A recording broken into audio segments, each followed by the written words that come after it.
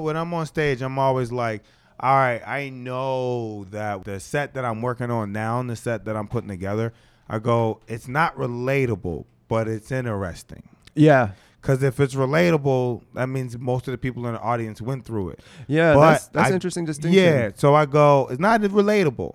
Because you wouldn't be able to go, oh, yeah, you know, your mom was on drugs. Yeah. Right. Right. Unless some people go, yeah, well, my mom was on drugs. And I go, all right, and it affects them. But then sometimes, like you've seen the audiences, you go to different shows, and they don't look like me, and they didn't come from where I came from.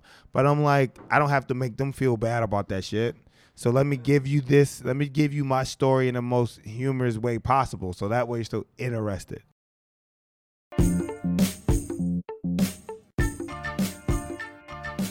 Welcome to the Underground Comedy Podcast with Sean Joyce.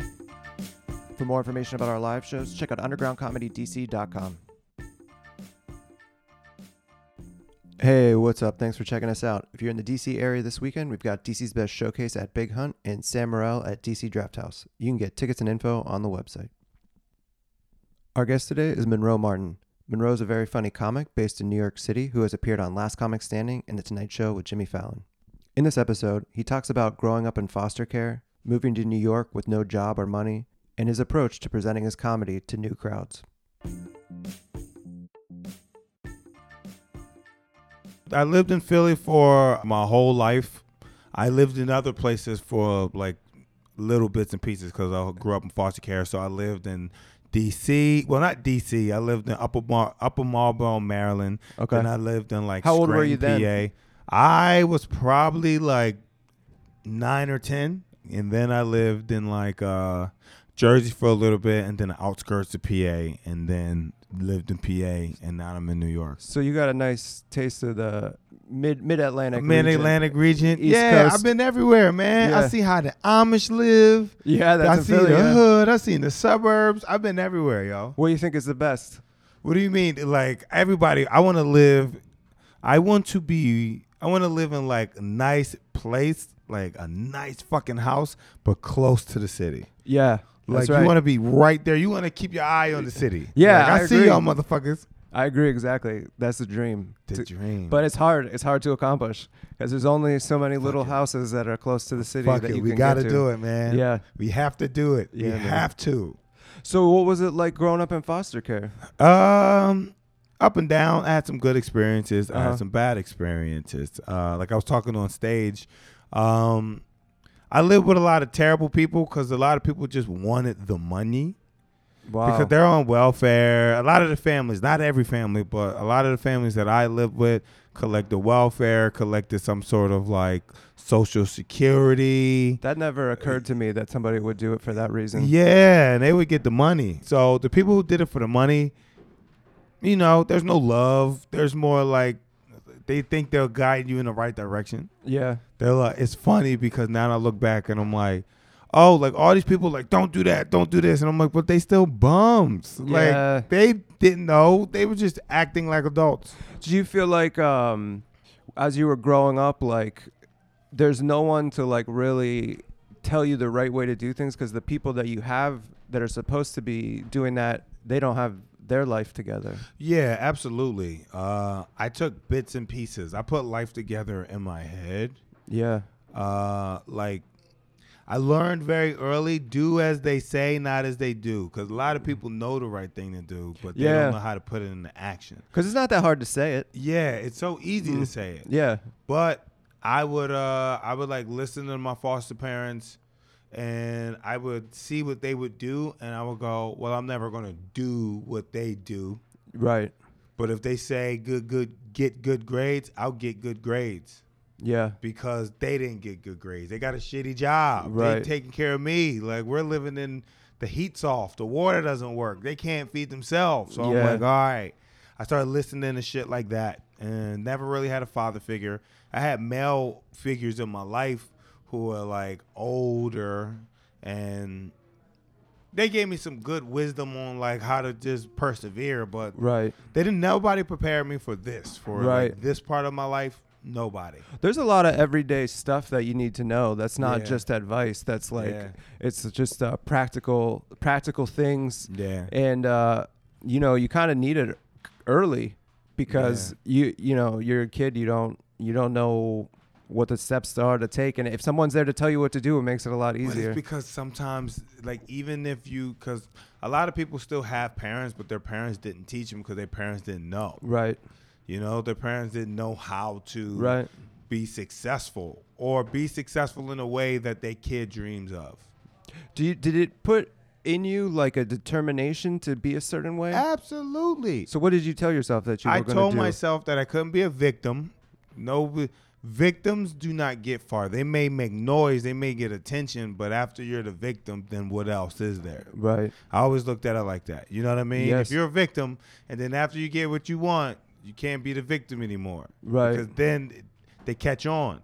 But if you become a product, if you can remind people, I use that in my stand-up. If you can remind people of an outside world but not make them feel bad at the same time, you're fucking valuable. That's right. And that's what I've taken away from my adolescent life. Yeah. Because I'm like, oh, okay, I'm learning how to be a product and push forward and be that story. Mm-hmm. When did you start doing stand-up? I started doing stand-up at 22. Oh, very young. Yeah, I wanted to start younger. You did? I was doing stand-up, and there was motherfuckers who parents had to sign them into the club. Really? And they were getting that stage time. They were getting that heat. They were getting all the laughs. They were getting all the girls. They were getting all the spots. Because it was like adorable? Because they were they were adorable. They were cute. They did their kid jokes. Yeah, right. And then I'm in that middle stage because 22 is old enough to be an adult, but not young enough, but like not old enough to be respected. Yeah, and you don't have you don't have wisdom. Like, it's too many. You still have too many dumb ideas that you haven't got rid of yet. That's when you should have. I wish around that time I learned how to write because that's would have been a perfect time to have a writing job. Yeah, as a writing job when it comes to like I'm not like maybe SNL, but also like a pop-up talking head show where they're just like, what's cool? Yeah. This is what we're into. Yeah, because you have so much energy when you're that age, and you just have everything is exciting to you. So you get a lot of ideas because it's all new. Dude. When you're older, you're like, yes, that's how it is. More refined. I feel like when you turn 30 or you're on that cusp of 30, that's when people start paying attention to you because they're like, oh, no, you're an adult. Adult, yeah, that's right. Yeah, we're paying to see an adult. We're not paying to see a boy. Yeah. So do you feel you noticed a change in the audience perception of you when you got older? Yes. I starting in Philly and doing comedy in Philly, a lot of the open mics it was always old people and like college kids. And then the more I started to like mature, it became people that look like me. And people that are my age. I still get the older people who are like, man, you were funny, and the younger people like you're funny, but the people who are in their 30s fuck with me. Which makes sense, right? Because you're speaking to their experience. You know, it makes perfect sense that the people who not even their experience. I speak their language, I think. Yeah, you're at their level. You're at their level. Yeah. You're at their life stage of maturity and interest in things. Yeah. Yeah, they're like, yo, I'm still youthful, but I'm an adult. I got a mustache. Yeah. I got taxes. I got debt. That's what they at now. That's good. Yeah. Did you go to college? I went to community college for 3 years. I only got like 20 credits. And did you have in mind something that you wanted to do then, or do you always want to do stand-up? I always wanted to do stand-up, but I just didn't know how to really approach it. Right. So when I was in school, I was doing whatever I thought was cool, or whatever I thought would be like, because I feel like people go to college to brag about the next step of their lives. So if I'm doing something that doesn't make people emotional, then they're like, oh, okay, good for you. So I wanted to be an ASL major.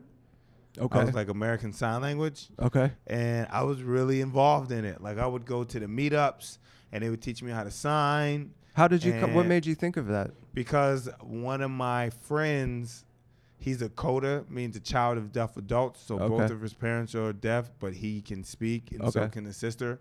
So he taught me that. I seen him talking to some chick in the mall one day. She was bad, and she was like, I guess like deaf, but she was bad. She was fucking pretty as shit. Man, he's signing, and I'm like, what the fuck were you doing? He was like, oh, I was talking to the chick, like she was deaf. I was like, she bad. I didn't even know, like, it's so dumb. You're like, I didn't even know deaf chicks can be bad. So you, right. And he's like, yo, no, all chicks are bad, dude. But he's like, learn it. Like, I'm telling you, man, there's some deaf women out here. So I was like, I'm gonna learn. And then you thought you would get all beautiful women. I would get. I thought because I knew sign language. That'll get the panties wet, because they were like, oh, what do you do for a living? I was like, oh, I'm a translator. Oh, what do you translate? Spanish? No, sign language. Oh, you talk with your hands? Like, I was going for the draws. That's hilarious. I was going for the draws. And but you got kind of far along? I passed those courses. I didn't pass I wasn't good at the English courses, and I wasn't good at the math, like the shit that you actually need to pass and get your credits. But the signing classes, I got like a B in my first one, and I got an A in my first one and a B in my second one. So I took ASL 101, then I took ASL 102, and they make they teach you the alphabet, they teach you the number. I still know a little. See, this is a little. This is right here. This is a little. Is it a little bit? I know a little bit right here, like this, a little bit. I know. This mean I know, or I don't know. Like I know enough. I know how to spell. I know how to communicate, but I don't know how to have full blown conversations. Like if someone was like, "Hey, you know where the bathroom is?" I could be like, "Yes, I know how to guide them." And then the highest level is when you sign musicians as they're on stage. Oh my God! You ever watch that? Love that, dude. You watch them on stage? Oh. And they make all do facial expressions and body language to go along with the music. I would love to do that shit. Well, man. And it's good because you're tall. People be able to see you. You know, it's important. You got to be visible. I would have been the best sign language hip hop interpreter ever. Yeah. Well, it's still a possibility for you if you need it. Nah, I don't have that section in my head, man. You moved on? I moved on. Like all that shit. Like, I want to learn another language, but I can't at this point. My wife wants me to learn Spanish because she's Colombian. Okay. And she speaks Spanish to everyone in her life except me. You don't want to try? I try. It just doesn't stick with me. It's very hard. You speak Spanish? I mean, I took it in high school. See? So that's a no. No, I mean, I could. If I had a Colombian wife, I'd learn how to do it like to the level that you can do sign language, you know? Yeah. Maybe a little bit more. So you said I'm being lazy. That's just saying because you perked up. You went, if I had a Colombian wife, I would learn it. No, I'm only saying that because I spent several years already learning like the very basic words. Yeah. And so I don't think it would be that hard to get to a place where I could like talk a little bit. Okay. But it's still, I would never get to. I don't think I would be able to get to a point where I could like have full conversations like you're saying. Yeah, because that's hard. Love to. Because it's really hard to get it. Hard. I went to France. Do you speak French? No, but I used Rosetta Stone for a little bit just to like learn enough to like try to like everybody's like just show that you're making effort. Yeah. And they say a couple of words, they'll understand you don't know what you're doing, and then they'll speak English to you. Yeah. And that works. Okay. But every once in a while, I'd say too many words, and it would work, and they would think that I could speak, and they'd start speaking back to me in French real fast. And you'd be like, no. Like I went to go buy, like the girl I was dating at the time, she sent me to buy a baguette. Yeah. And so she's like, just go get a baguette. Just say this. She tells me what to say. I got the money. I say it. The woman comes back. She just is talking back to me. I'm like, I'm just shaking my head. I just say the thing again. Yeah. And she eventually she like understands. She's like, oh no. We're out of that. We're out of regular baguette. We have a fancy baguette only. You know, if you want that, it costs more. Did you get that? Yeah. What choice did I have? I had to get the baguette and go back. But yeah. But anyway. Anyway, that's it. It's hard. It's really hard to learn a language when you're old. I think everybody says you got to do it when you're a little kid. I know. Fuck. That 33-year-old brain, dude. No, it's done. It ain't built the same, man. Yeah. Like, learning makes me tired. Yeah, it does. Like, that's the only way I can go to sleep. Like, that's fucked up, where if I'm, like, up, I'll go, I'm going to just read something. And that's my melatonin. Like the moment I start reading something. So I can't, my brain don't even want to learn. My brain is like, oh, this motherfucker's using his brain and his eyeballs. That's funny, dude. So what was it like? How long did it take for you to like get into comedy to the point where you're like, I think this is something I'm going to I got into it quick. Quick burn. When I started, I probably stopped for like a month. I stopped for like a month because I was in a relationship and I was putting more time in that relationship. But then I was like, this is stupid. And social media was popping. Well, it was starting off. So I seen my friends who were on my level at that time move up above me. And that didn't sit with me right. Yeah, and that's always bothers you, right? Yeah, and I stayed in Philly for like 3 years, and I did every club I could. I did the hood rooms. I did the mainstream rooms. I did all that shit. And then somebody was like, man, you should just go to New York. And I was like, yup, if that's where all the killers are, I'm going to go to New York. Yeah. So that was 3 years into comedy. So my comedy career really started in 2010. Like, even though matter of fact, I wouldn't say really started because living in Philly those 3 years, it was very like, it was like being in an incubator. But then when you move to New York, you got to make new friends. Yeah. You got to go to, there's so many options in this shit. So I like leaned in heavy. I went out to New York 2010 with no job. I had no fucking job. What'd you do? No fucking job. I don't know. I don't know, yo. There was this app called Gig Salad. I would like do little gigs off of that. Those things sucked. It was like I was performing on like party buses for like drunk chicks who just were like, take it off. I'm like, you don't want to see me take this shit off. You rather hear these jokes. I did old lady birthday parties. Like I'm taking old, like 90-year-old lady birthday parties, nieces and nephews running around. There's babies in the room. And there's people that were just going to this site and they're like trying to hire a comedian. And they try to hire comics. That I had never heard of. I didn't even know that was a thing you could do. Man, I would open up for my friends at their college gigs. I was sleeping on a recliner at my boy, like Derek. We came last year together. Derek Gaines. Yeah, I was sleeping on his recliner. I paid him rent to sleep on his recliner. Yo, that's what you gotta do. I did dog walking. Every job I tried. Oh, you never got a regular job? Because every job I got fired. So what you get fired for? I did a dog walking job. I did that dog walking job for like a week, pushing 2 weeks.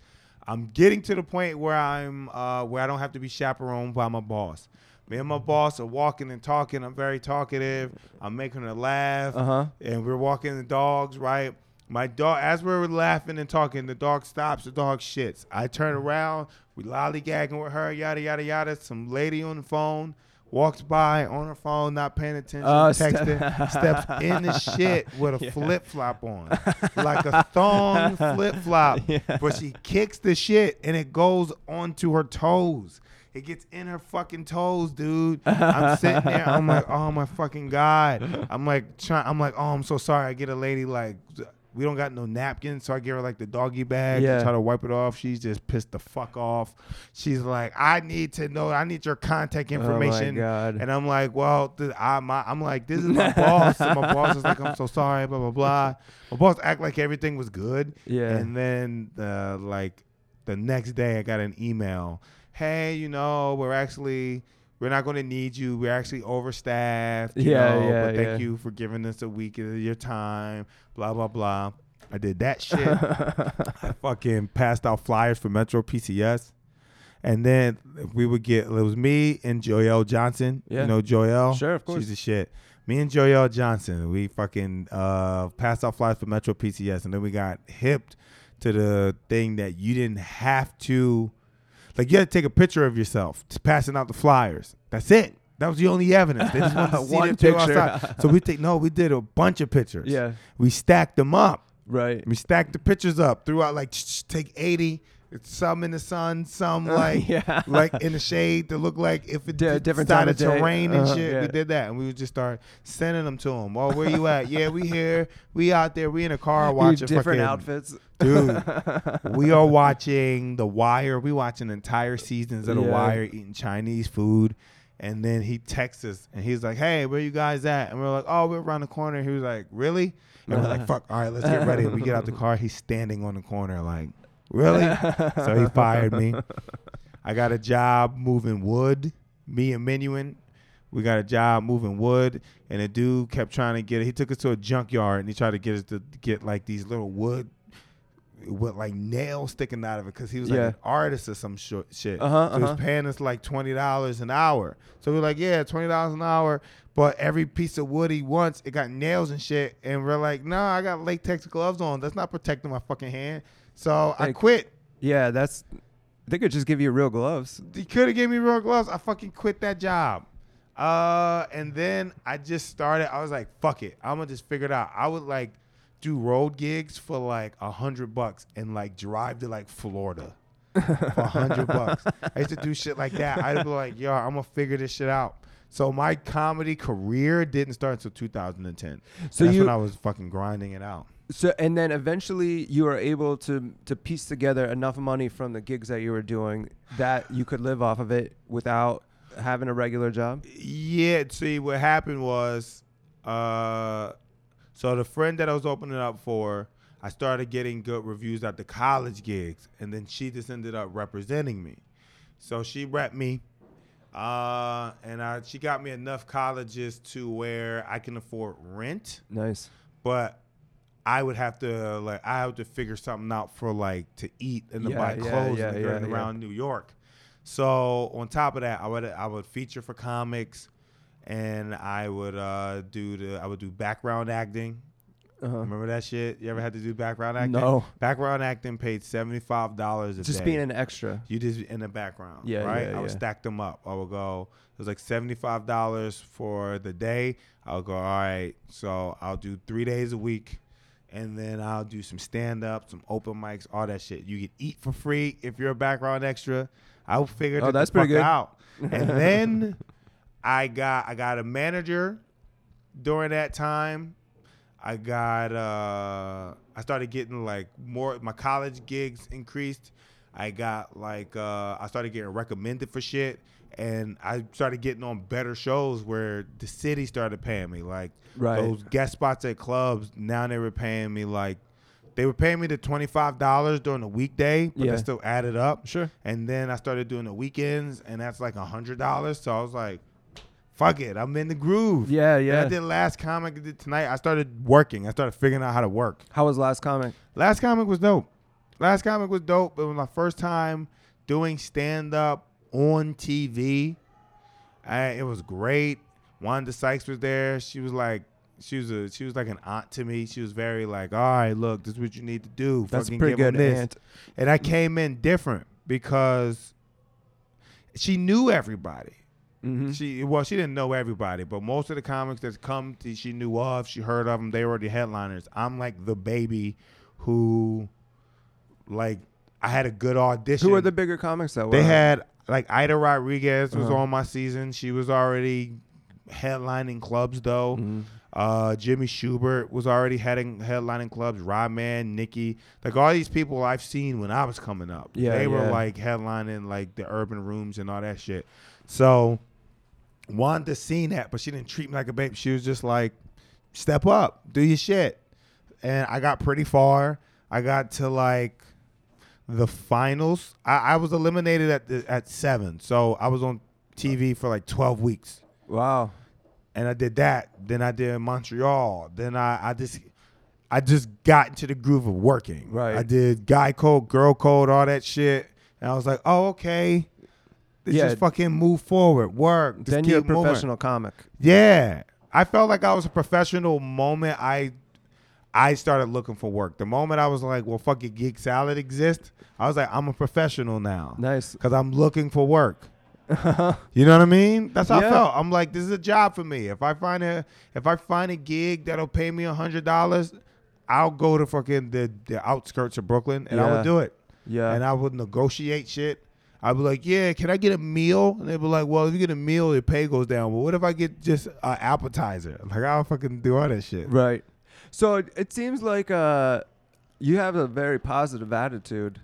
You have to be. And it seems like you've been through so much stuff, especially, obviously in your personal life, but also in the early stand-up life, which is a little bit, I would say it's like a little harder than on average, to have to, I think everybody goes to New York, they struggle a little bit. Right? Everybody struggles. But, when you struggle financially on top of it, then I think it's an extra level of stress. Yeah. But I just had, the best thing about New York is I surrounded myself with people who we had the same goals or similar goals, and we had similar drive. Like most of the people that I surround myself with, like I came up with, like Che and Michelle and all them. Yeah, they were already like in a groove. But when I got here, like I was still like, hey, what up? Like they knew me. We're friends. We hang out. We talk, and they didn't have money at that time. No. You know what I mean? They were doing the open mics too. But I was like, well, these motherfuckers aren't complaining. They're there every night fucking grinding. I'm like, I'm doing that. And I moved up with people who had jobs and all that shit. But when they lost a job, they moved back. Yeah. They quit. You know what I mean? So it's like, fuck it. I look at it like this. If I see a group of people doing it despite what I think I need to do it, I'm gonna go, well, they just proved me wrong. I'm gonna go do that. Yeah. So when I seen all these comics like the Lucas brothers and Derek Gaines and Hannibal and all of them going to these different clubs and killing despite not being famous and paid, I went, well, I'm gonna be part of that group. Yeah. Those motherfuckers are funny in spite of. Mm-hmm. So I seen that shit and I was like, yeah. And it made it easier because I'm like, all right, just keep moving that way. It's definitely easier in stand-up for one, it's very important who you surround yourself with. Yes. You got to surround yourself with people that are going to have a positive influence on you. Obviously, there's people that are going to hold you back because they're into things that are not productive. Yeah, absolutely. Stand-up wise. And then the other thing is that when you are in a group of people that are moving in a positive direction, it does pull you with them because you're trying to do the same thing they're trying to do, and you are encouraged by their accomplishments, and it makes it easier. Yeah. And it would be, I think, trying to do stand-up like with no friends. Yeah. I can't even imagine. That's lonely, man. Because it's so hard to do it that you kind of need the support of everybody around you to keep going. Yeah, it's lonely. You do that road. I think the road would be different for me if I didn't have my group of comics who I can like text and call and be like, yo, this sucks or this is great or whatever. Yeah. Like if it was just me in my head, that was how people commit suicide. Yeah. I'd be a drug addict or something probably. So was it hard to develop as a performer, or did that come naturally to you? I mean, it's two levels to it, right? Yeah. Like just because it comes natural doesn't mean you still got to work. You don't have to work on it. Right, absolutely. So I think being comfortable in front of people and being comfortable with the meeting strangers all day is a natural thing because that's my life. Like I grew up and I bounced around a lot. So the being comfortable part in front of strangers, that came natural, but I still had to work on the other aspect of it. I still had to work on the fucking being like, all right, now this is how you say something. Uh-huh. This is how you move through subjects. This is how you like command the room. Right. But I could naturally get up there and just stand up there in front of people. Right. And go like, well, all right, well. Yeah, I wonder if you're particularly good at reading people and then relating to people because you have to keep changing environments throughout your life, and you're just around different people, and so your brain is always figuring out how to get along with different people, how to meet them in the middle. Yeah, I'm always trying. When I'm on stage, I'm always like, all right, I know that whatever I'm like, with the set that I'm working on now and the set that I'm putting together, I go, it's not relatable, but it's interesting. Yeah. Because if it's relatable, that means most of the people in the audience went through it. Yeah, but that's an interesting distinction. Yeah, so I go, it's not relatable. Because you wouldn't be able to go, oh, yeah, your mom was on drugs. Yeah. Right. Unless some people go, yeah, well, my mom was on drugs. And I go, all right, and it affects them. But then sometimes, like you've seen the audiences, you go to different shows. and they don't look like me, and they didn't come from where I came from. But I'm like, I don't have to make them feel bad about that shit. So let me give you this. Let me give you my story in the most humorous way possible. So that way you're still interested. I do like your mentality of you want to walk the audience through the experience. So, and even, you had the idea you want to be on stage first, and you want to bring the host up because you want to kind of lay the groundwork for everybody. Yes. And I think that's a smart thing to do to take control and to be like, because a lot of times the audience, they need to just be confident in you. Yeah. And so when you're up there with confidence and you're telling them, this is going to be fine, everything, we're going to have a fun time, this is what's going to happen, you don't got to worry about it.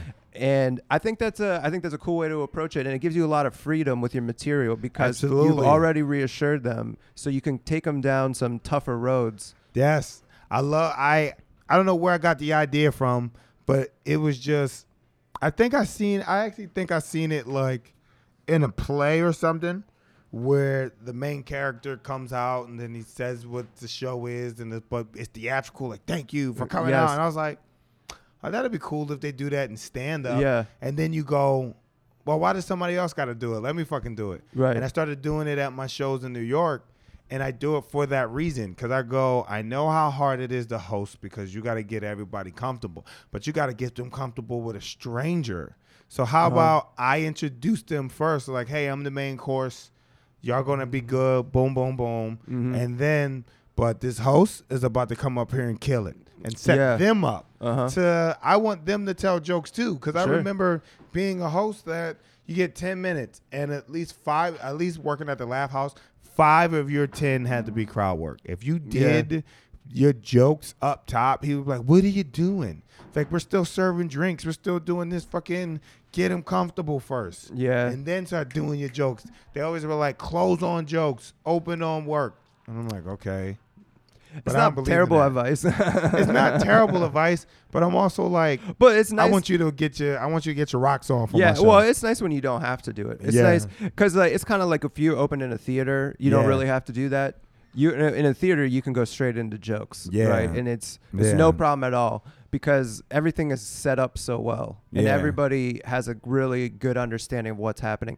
In the club, it's more chaos. It takes a while for people to kind of like focus and everything. Yeah. So, and it's of course it's nice to be able to just perform and not have to worry about like changing the audience. I want to do some Richard Pryor shit when I finally get the tape. When I get to theater level, I want to come out and just start the show while they're getting situated. Yeah. You ever see that shit? You ever see him do that? He did that on, I think, Richard Pryor Live. Oh, no. Aretha Franklin just got done singing, and he just comes out, you got your fucking popcorn, blah, blah, blah. And you literally are watching people walk to their seats going, fuck y'all. They already laughing. They're already that's interesting. And they sit down, and his first 15 minutes is him going, like, shut up, be quiet, but in a funny way, and they're laughing. And then it just gets quiet, and you just hear the and I'm like, that is fucking control. Yeah, that's pretty cool. I want that. I want that. That's pretty cool. I want to be able to just walk out and then be like, that comes from a level of like, we came to see you, motherfucker. Yeah, I want that. Yeah, like you don't even. I saw Louis, R.I.P., but I saw him, and he didn't have an opener at all. Really? Everybody sits down, and then he just announced he did Voice of God for himself. He brought himself out, and then came out and just started telling jokes. Damn. And then he did like an hour and a half. Good for him. So, I think and I think you do get locked into these like things are supposed to be this way, and they are this way every single time, and all the specials kind of are the same. But all the greats are the ones who change that. Yeah, you gotta do different. All the greats go, I'm not going to do that. I'm going to do this. Yeah. And I'm like, I want to do that. Mm-hmm. Yeah. Yeah, that's a cool idea. I'm going to do that shit. I can't wait. You'll see. That shit going to be great. I'm going to just walk out like, yeah. Then I'm like, oh shit, the show started. Fucking hour and a half of straight fire. Do you have, do you want to be a stand-up? Like, is that, you want to be mainly that? I want to do as much as I can, but right now what's on my plate is stand up. I want to act more. Mm-hmm. I want to direct more. I want to create. I want to be able to do stand up for fun and create a couple of things a year, even if I'm just giving my input. Like I may not be in front of the camera, but I can be behind the camera. Did you direct something? No, I want to. Yeah, that's cool. I only got in. We didn't get the shit like me. It was me. This was like a while ago. This was like 5 years ago. Oh shit! I do get the opportunity. Fuck! I've had so many failed pilots that I don't even think about it. I did some with Comedy Central. Me, Kurt Metzger, and Andy Letterman. We EP'd it. We worked with Dan Powell. It was really good. Dan Powell is the producer of Amy Schumer Show. Okay. So he allowed us to be like hands on with it. He was like, "I'll walk you through the process." So we wrote it. Then we did the table read. Then from the table read, we got to pick. We picked what actors. We did the casting. Then we watched each other and we directed each other. That was fun. It didn't get picked up. Then I got to do something with my friends. Like it was like me, Derek, Chloe. We did something for the people who produce Impractical Joker shit. We did that twice. We did 2 shows twice for them that was supposed to go to Viceland or True TV. It's the same thing. Like me and my friends rewrote it. We got to the point of who we wanted to shoot it, and then we directed each other. So it's just like, yeah, I'm in that hat, but I still haven't got anything past. Yeah, it's funny. You know, I was looking at, like your bio. And I was like, all right, you could kind of see it's like, oh, you're the last comic standing. Yeah. You know, you're getting these things, and it's like, oh, what? I wonder what's going on. In between 2016, 17, 8, like beginning of 18. It's like, oh, you were making fucking 3 shows. Dude, man, I was trying. I was fucking swinging. Because that's tough, man, because you spend all that time, and then you don't get any exposure from it. Yeah, but what you do get is you don't lose that knowledge. And you don't lose that connection. Yeah, experience. Because now I go to a meeting, I learn a little bit more than I did. Right. I'm also like I know who I want to talk to, who I want to learn what from, you know. But I've always stayed like, it's weird. Since I've been on TV, I haven't not been on TV. I just haven't been on shit that people watch. Like since the last comic standing, and like I was in late night. Mm-hmm. I did that little thing. I did Jim Gaffigan shit. I was doing like some shit for E. So I always stay in little shit, but I just was like, oh, I'm not going to say it because no one watches this shit. Yeah. You know what I mean? Right, like, yeah. We call it get money gigs. We're like, look, if they don't ask me to tweet, I don't give a fuck. Oh, really? That yeah. makes a difference to you? You're like, you don't want to have to say it? I'm like, look, if they ain't saying, hey, promote this, I'm fine with just getting that little check. Yeah. Keep it moving. Yeah, that's cool. How you got to be. But you're going to keep trying to make TV shows? I'm going to keep trying to make TV shows because that's where longevity is. You want to, I want to do the rooms. I want to sell out, but you sell out by putting money into yourself. Yeah. So, you know. And I think like that's how you really blow up. Yeah. You know, there's different ways of blowing up, but you know, if you have a show that's good that people like, I mean, that's gonna like you'll go up several levels from absolutely, that, man. Just from that one thing. I'm gonna keep pushing because and you're working with good people. Those are funny people that you're working with on those projects. I mean, it's not like these are not like I'm like small things. I'm meeting a lot of people, and I see people who are successful at it. Like I see Gerard Carmichael. And I go, all right, I see that. He's showing you the path. Yeah. He's like, do your stand-up, but create. Fucking be that dude in that room. I think he's even creating some paths. Yeah. I think he's like kind of shifted some power between entertainers and like networks and stuff. I think he's pushing it forward for other people to follow behind him. Dude, it's where it's at, man. I love doing stand-up, and I don't want to burn it out, and I don't want to work it like a job. So I will work everything else like a job. Yeah. I'm like, I'll keep pitching shows. I'll keep going, taking these generals. I keep going on auditions. You just keep doing that stuff because it keeps me employed with stand-up. Right. You know? Yeah. Like if I get 1 extra credit a year, then people go, oh, he's still relevant. Right. It's like one of those things. Yeah. You know? And the whole thing about like trying to make shows too, it's like completely new world where it's completely mysterious. If you've never done it before, you have no idea, right? But the dope thing about that outside world is they love comics.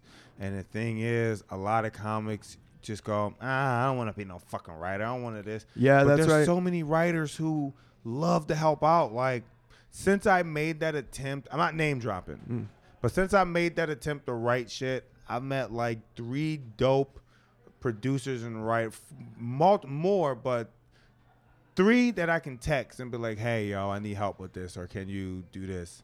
And that's Angela Nissel. She was like, she wrote 2 books. She was one of the main writers on the Boondocks. She did Scrubs. She did Scrubs for years. Now she's doing like Mixed-ish and Last OG. Then there's another guy named Michael Weber who I was doing a project with someone at HBO, but it was just so much fucking runaround that I was just like, we just kind of like stopped. We just like was like, yo, this ain't going nowhere. Yeah. Because we would like find ourselves in the same position like a year later. Like, yo, we ain't make no fucking steps.